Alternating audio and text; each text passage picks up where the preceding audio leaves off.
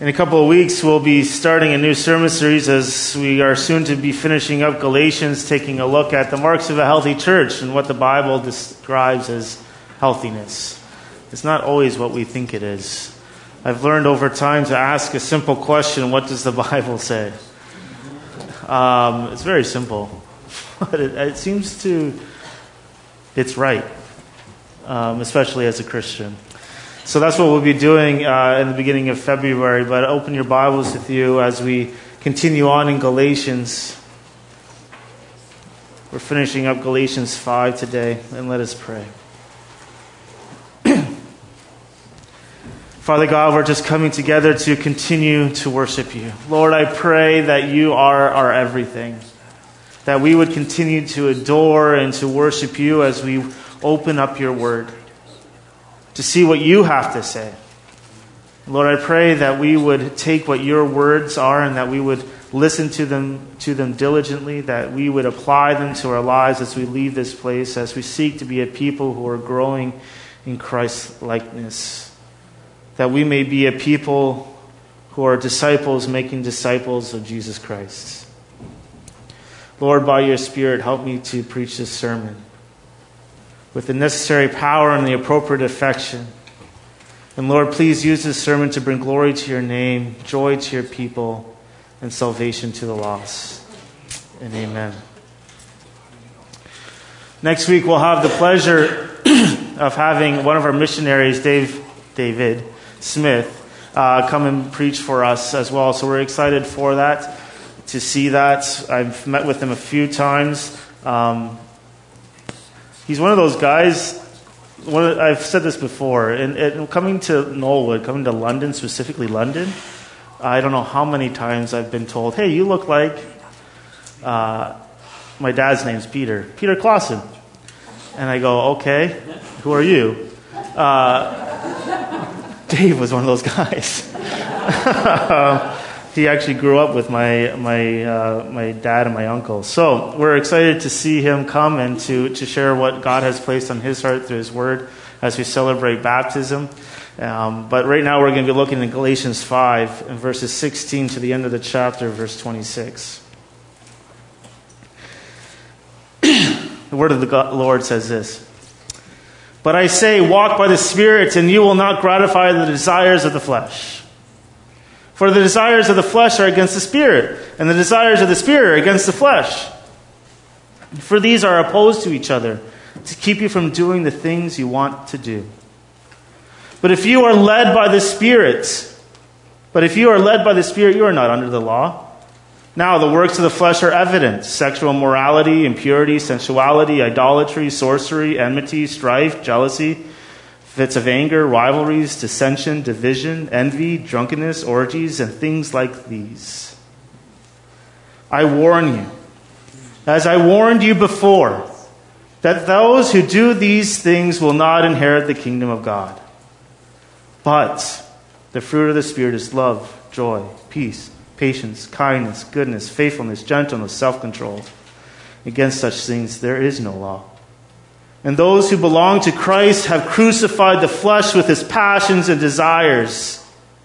If we live by the Spirit, let us also keep in step with the Spirit.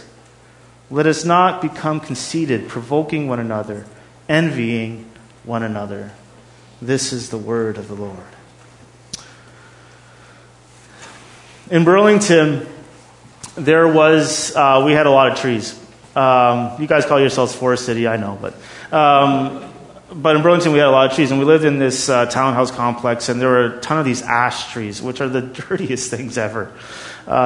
People who have nice cars, which I didn't and don't, they would complain about them all the time because they would drop all these things on their car, and they would have to wash it and then wax it and all this stuff. And I'm like, that's why you just buy bad-looking cars. But there was a tree across from us, right across from us. That was an ash tree that not suddenly, but over time began to not bloom anymore. The tree, the leaves weren't coming out. It became dead.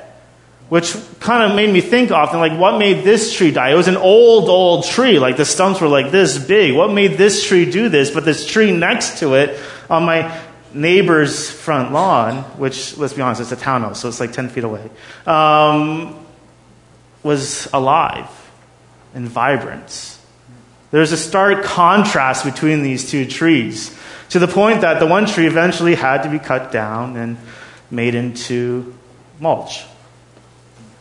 See, Galatians 5 closes with a similar contrast. Verses 19 to 21 describe the fruitless existence of the flesh, or, in other words, the sinful nature. The verses that follow describe the fruitful and productive work of the Holy Spirit that is in the life of a Christian. The contrast is as absolute as the difference between life and death. The Apostle Paul has already explained that the flesh and the spirit are mortal enemies, locked in deadly combat. There is no referee. It's to the death. The passions of the sinful nature are at war with the desires of the regenerated nature that we have as Christians. If you are a Christian, you have a new identity. You are a new person. The Bible says you are new creation, not a new creation. That is who you are. Your identity is no longer found in what you were, but in whose you are.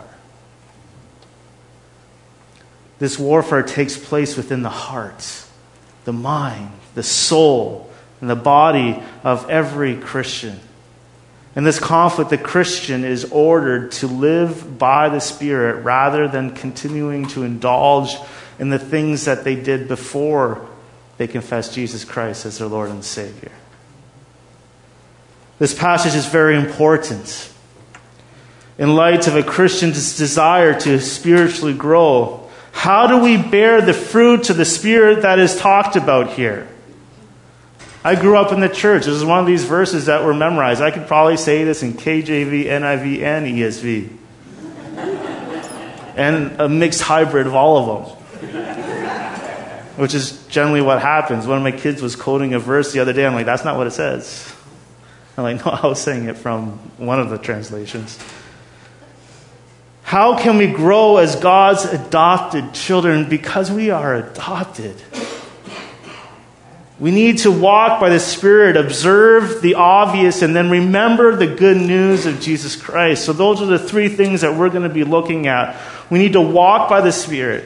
We need to observe the obvious, and then we need to remember the good news. So we need to walk by the Spirit. In Galatians 5 and 16 to 18, he says this, But I say, walk by the Spirit, and you will not gratify the desires of the flesh, for the desires of the flesh are against the Spirit, and the desires of the Spirit are against the flesh. For these are opposed to each other, to keep you from doing the things you want to do. But if you are led by the Spirit, you are not under the law. So clearly the focus of this passage is on the need to live constantly by the power of the Spirit. The power that God himself gives you. Paul isn't talking to the super Christian. Okay? He's talking to you and me. You know, I have friends who are like super Christians, and they're like the smart kid in class. It drives me nuts. Like, come on, guys. Paul's not talking to the super Christian. He's talking to you and me. He doesn't tell only the leaders of a charismatic types to live by the Spirit. Are you a parent? Then you need this passage. Are you single? Then you need this passage. Are you a teenager? Then you definitely need this passage. Every Christian needs to learn how to walk in the Spirit. And that is what Paul takes time to teach the Galatians and what we have the opportunity to learn today. What does it mean to grow, to walk in the Spirit? God does have an opinion on how you are to live. And he clearly lays it out for us here. The Christians will conquer the desires of the flesh. By the power of the Holy Spirit, Christians will conquer the power, the desires of the flesh. So in verse 16, we see that the Holy Spirit brings freedom from sin. Notice the command and the promise that comes here. But I say to you, walk by the Spirit. There's the command. Do it. But then he gives you a promise at the end. And you will not gratify the desires of the flesh. What an amazing thing. This really explains this big word called sanctification. One of those big doctrinal, theological words, but a very important word. Sanctification has to do with holiness. It's a process of how a Christian becomes like Christ, holy in thought, word, and deed. When people want to become more holy, what is it that they usually try to do?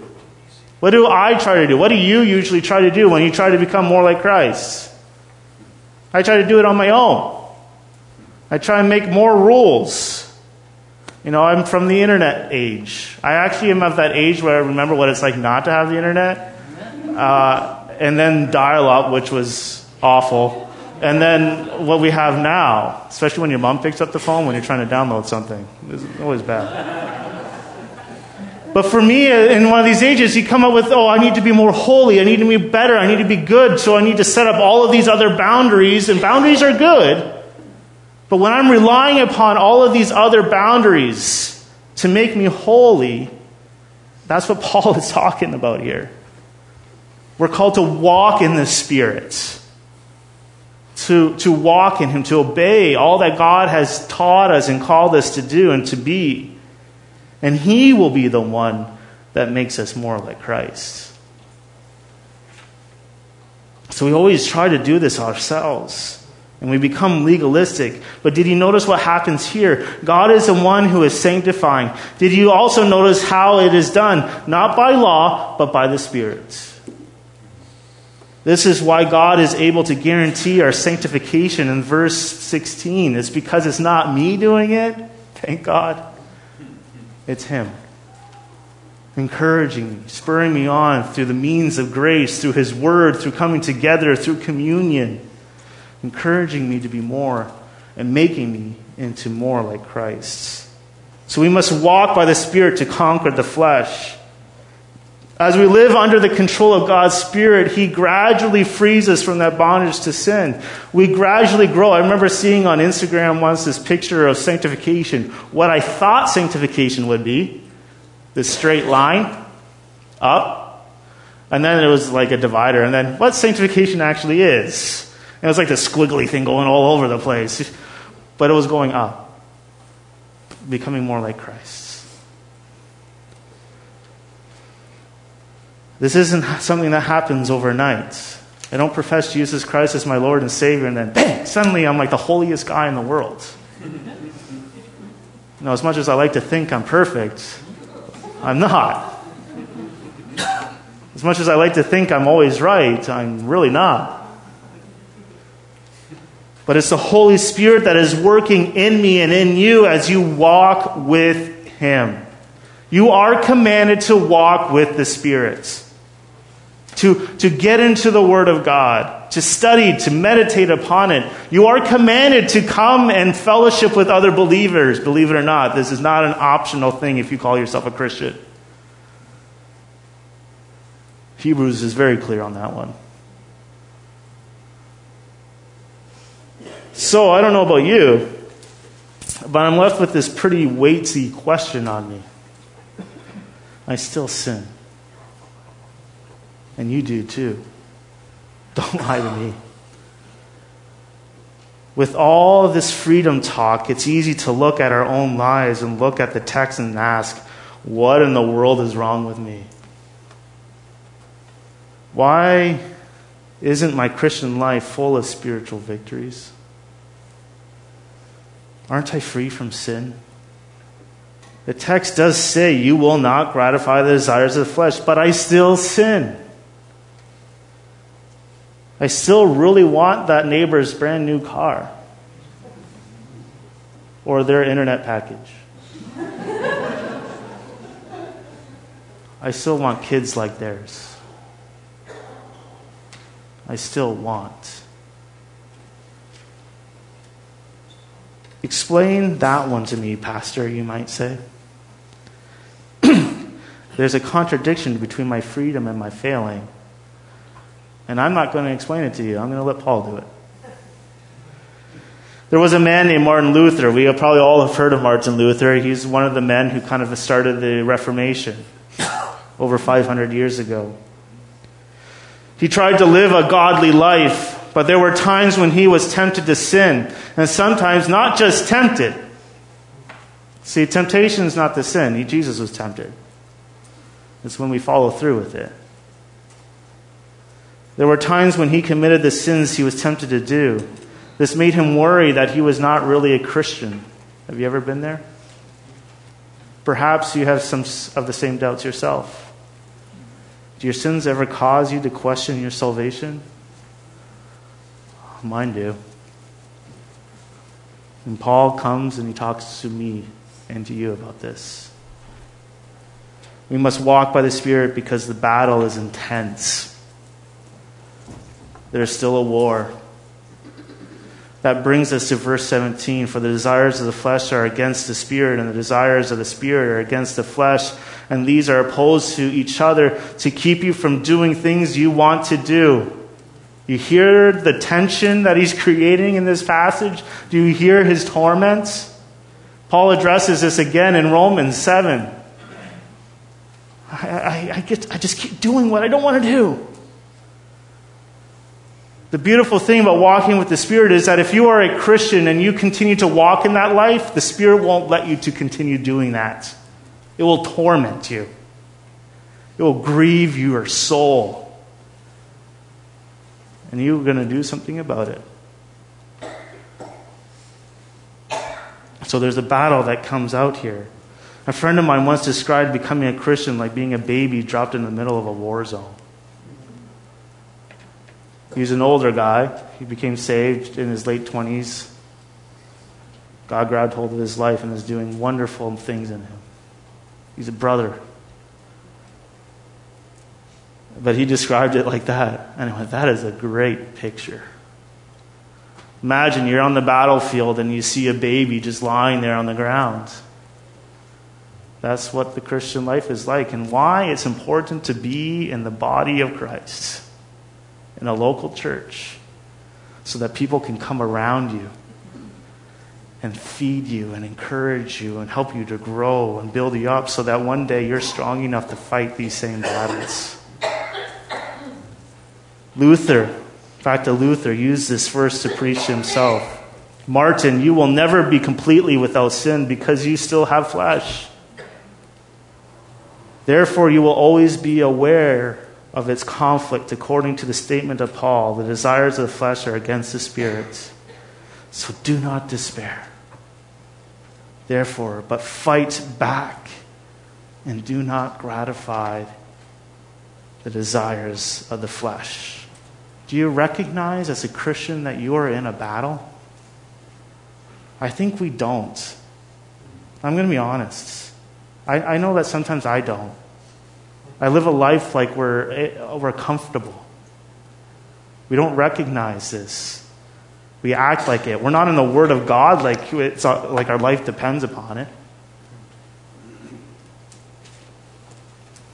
And why is this battle so intense? The verse describes the war within, this constant conflict raging inside of the human heart. One desire grapples with the other, like two giant sumo wrestlers fighting, pushing each other out of the ring. Flesh against spirit, sinful nature against regenerated nature. The result of this conflict is that we do not always do what we want to do.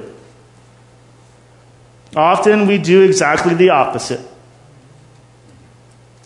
For the flesh wars against the Spirit. And Paul expanded on this idea in his letter to the Romans. I do not understand my own actions, he says. For I do not do what I want, but I do everything that I hate. I know that nothing good dwells in me, that is in my flesh. For I have the desire to do what is right, but not the ability to carry it out. For I do not do the good I want, but the evil I do not want is what I keep on doing. But after that, he goes on, he says, praise God for the Holy Spirit that works within him. Verse 17, we see, to keep you from doing the things that you want to do. This is a spiritual condition of the Christian. The battle is a raging on. If you're a Christian, you're a walking self-contradiction. Do you ever think about that? You're being pulled by the flesh and the spirit in two different directions. It's a full-on civil war within you. The Christian life will always be a struggle. But thanks be to God that it's a struggle. Because my concern as a pastor is when you're not struggling. Because if the Christian life is always marked by struggle, if I'm always fighting against the flesh, if that's not done until I'm glorified and being with Christ, when you're not fighting, you should be a little worried. And by a little, I mean a lot. It's a sign of the Spirit that is within you. You shouldn't doubt your salvation. You are more aware of your sin when the Holy Spirit is active in fighting against your sinful desires. You ever think about that? I thought I conquered that. Praise God, you actually know that.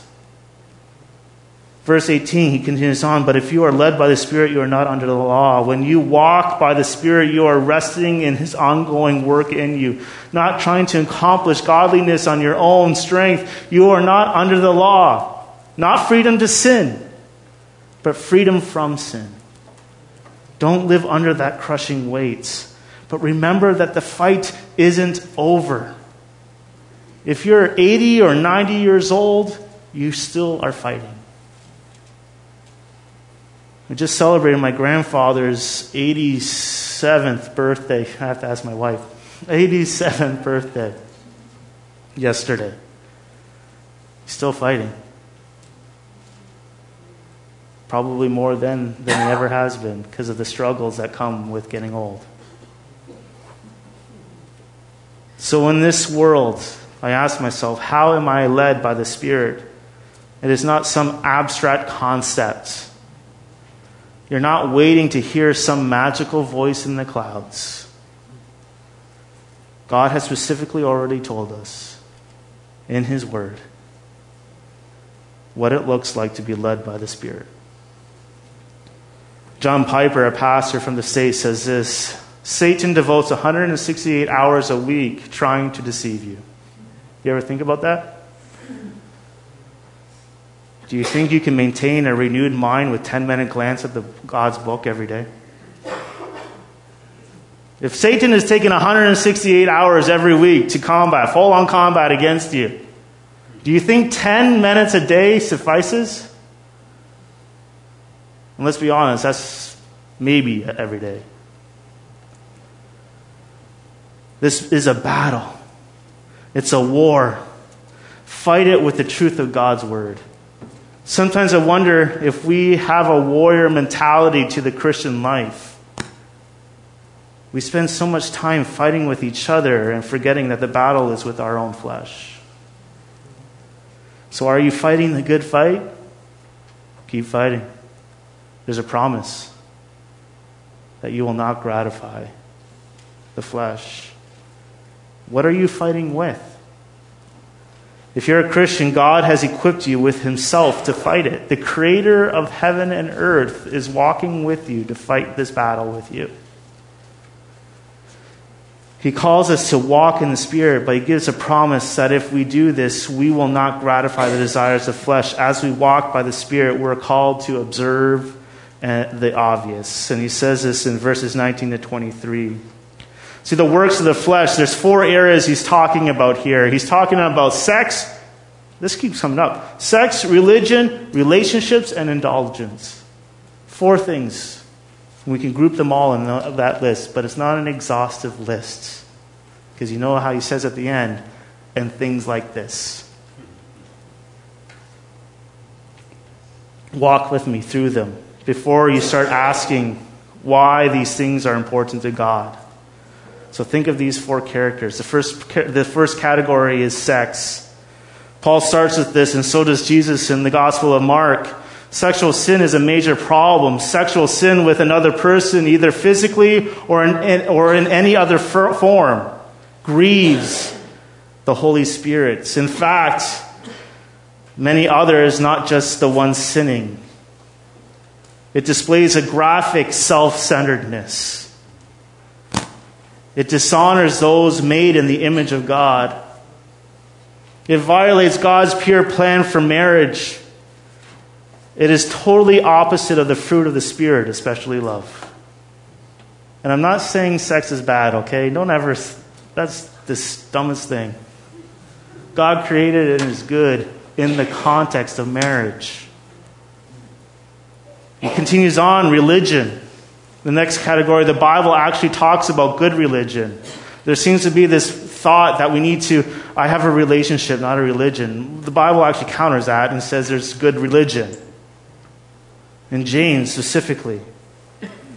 But being religious does not imply walking by the Spirit.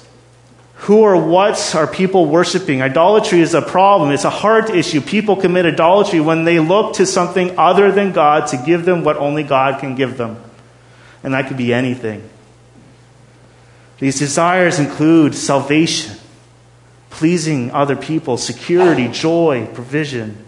Money, mentioned throughout the Bible, is a big idolatry. We got the next category, relationships. Hatred refers to enmity of any kind. At its roots of conflict. Strife means to have a contentious temper, jealousy. And a jealous person wants what someone else has. Can lead to other sins like bitterness or even violence. They lack an attitude of gratitude to God for His provision and a lack of love for others. Outbursts of anger talks about a person who doesn't know how to control their temper. This isn't a personality trait, by the way. I used to think of it, I'm just a redhead. Because redheads are angry. It's not a personality trait or a cultural trait. Let's call it what it is. It's sin. Selfish ambition, the type of person who seeks to build their own kingdom. Dissension and factions. Did you ever think about that? If you're the type of person that likes to cause a little bit of ruckus in the church? I'm not talking about over doctrinal issues. That's important. And the Bible talks about that. When others succeed, I get a little envious. You may ask, why does this matter so much? And I must say to you, it's because I love you. And Paul gives a warning in verse 21. You see that? And these things, he says, I warn you, as I warned you before, that those who do such things will not inherit the kingdom of God. That's weighty. That's huge. And I love you too much. And I want you to be in the kingdom of God. I want you to know what God has done for you. I want you to experience the freedom that I have. I want you to know the gospel. That God came down from His throne to die for us because of our sin. Our sin, the only right punishment for our sin is hell. But thanks be to God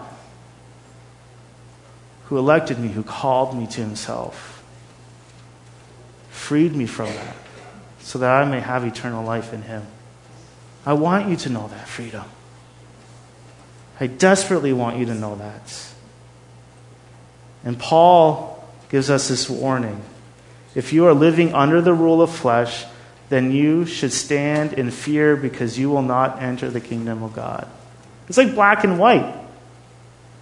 I've been praying for a while over this passage because when I decided to go through Galatians, this is the part that kind of went, oh no.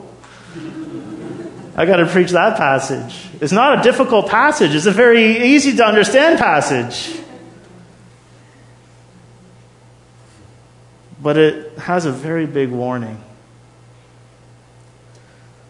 See, while those who come to faith in Christ by standing in grace alone are a new people, and while they will still struggle with sin, the flesh will not dominate them. They have a new desire and a new power to live. Our good works do not save us, but true salvation lead to fruitfulness in our life by the work of the Holy Spirit. So Paul goes on and he describes a life of one who is walking in the Spirit. As he continues on, but the fruit of the Spirit is love, joy, peace, patience, kindness, goodness, faithfulness, gentleness, self-control. Against such things there is no law. Love is the greatest. The word here is agape. Love isn't one virtue among a list of virtues, but the sum and substance of what it means to be a Christian. See, because the Bible calls me to love you. It means that I want the best for you all the time. And that means being truthful and honest. And what's that word that the kids say these days? Authentic. Joy. Love isn't just one virtue among a list of virtues, but the sum and substance of what it means to be a Christian. So the Greek word here is agape. It's talking about a selfless, sacrificial affection that enables us to serve one another in love. Does that remind you of anyone in particular? Love is what we return to God, who first loves us through his suffering and death of his Son, Jesus Christ. We can love this way because, as 1 John says, we've been loved this way first. It means we're joyful. I'm not talking about happiness. Joy is the ability to take good cheer from the gospel. It is not dependent upon circumstances. It looks at the cross and says, God is good all the time. While I suffer. While life is just hard. The fruit of the Spirit is patient, and I've talked about this before. I don't get this one all the time. Because I'm a redhead, right? Slowly fading redhead. Talking about the quality of a mind that disposes us to take everything in good parts and not be easily offended. Are you someone who gets offended easily? Faithfulness, gentleness, self-control. A gentle heart. Someone who's faithful. Someone where you know that if someone were to ask you to do something, they don't have to ask you again. Because you're going to do it. Faithfulness that mirrors God's faithfulness to you. Because God made a promise to you, did he not? That once you're his, you're always his. So how can one live a life filled with such traits? Paul says by the Spirit. It doesn't happen by the law. Because he says again, against such things there is no law. The law can never produce this kind of fruitfulness. Paul tells us to walk by the Spirit, then he gives us the marks of the flesh and the Spirit and tells us to observe the obvious. So you have to ask yourself some questions. Is the fruit of the Spirit evident in your life? Is the character of Christ being formed in you? Perhaps you can say, yes, like me. Yeah, sure. But I would love more progress. Join the crowd. The Spirit grows us gradually and painfully, but he produces fruit over time. As we yield to the Spirit and put to death the flesh. There's a great book called The Mortification of Sin. I love that word. Mortification. Such a strong book title. Are you actively mortifying the sin?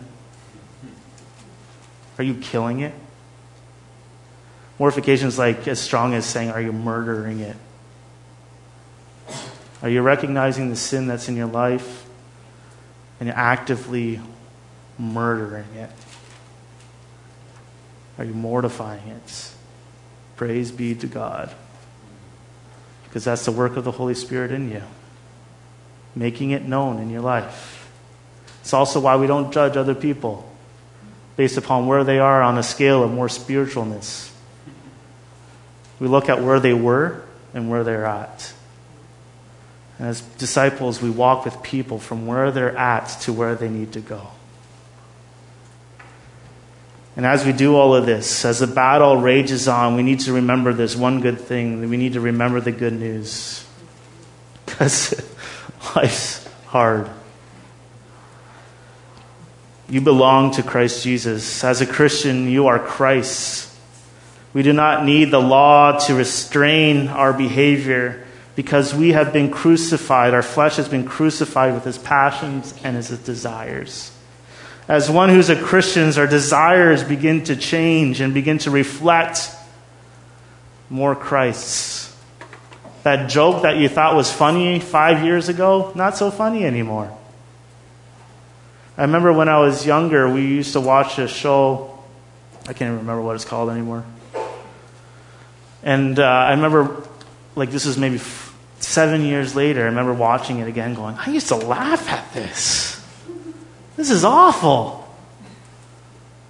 No, I sat in a room once with a guy who has struggled with pornography. In my heart, he was crying because he was at the gym working out, and all of a sudden he felt temptation coming. You know what he did? He ran away. He left. He went home, talked with his wife about it.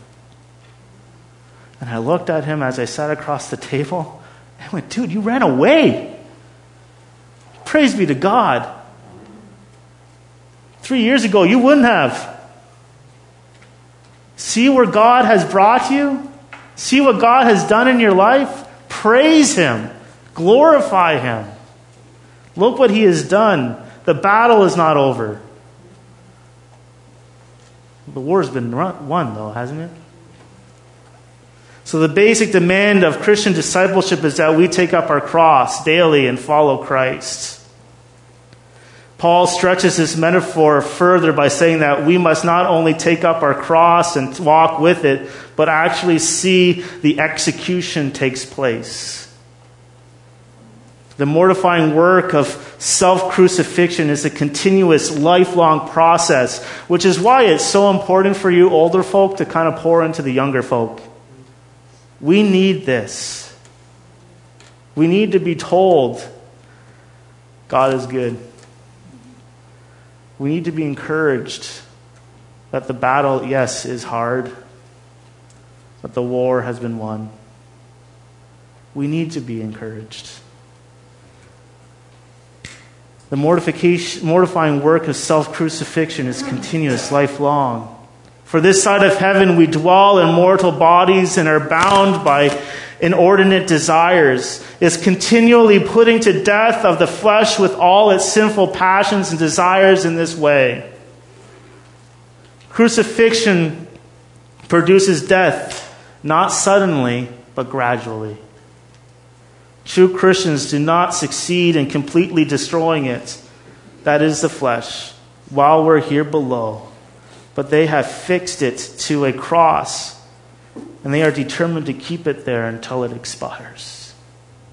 This verse tells us that there is no shortcut to spiritual victory in the life of the Christian. There's no second blessing, no rededication, or spiritual quick fix can take a place of a consistent, obedient, vigilant renunciation of the world and the mortification of the flesh. We do this because we are His and we belong to Him. And we possess the Spirit, as verses 25 to 26 go on. Not only has our identity changed at conversion, but we also now have the power to live every day by the Spirit. You know what I hate is when people tell me to do something, but they don't enable me to do it. We all have bosses like that. I don't, but we've all had bosses like that who don't take the time to train. Here, build a table, but I'm not going to tell you how you build a table. Go figure it out yourself.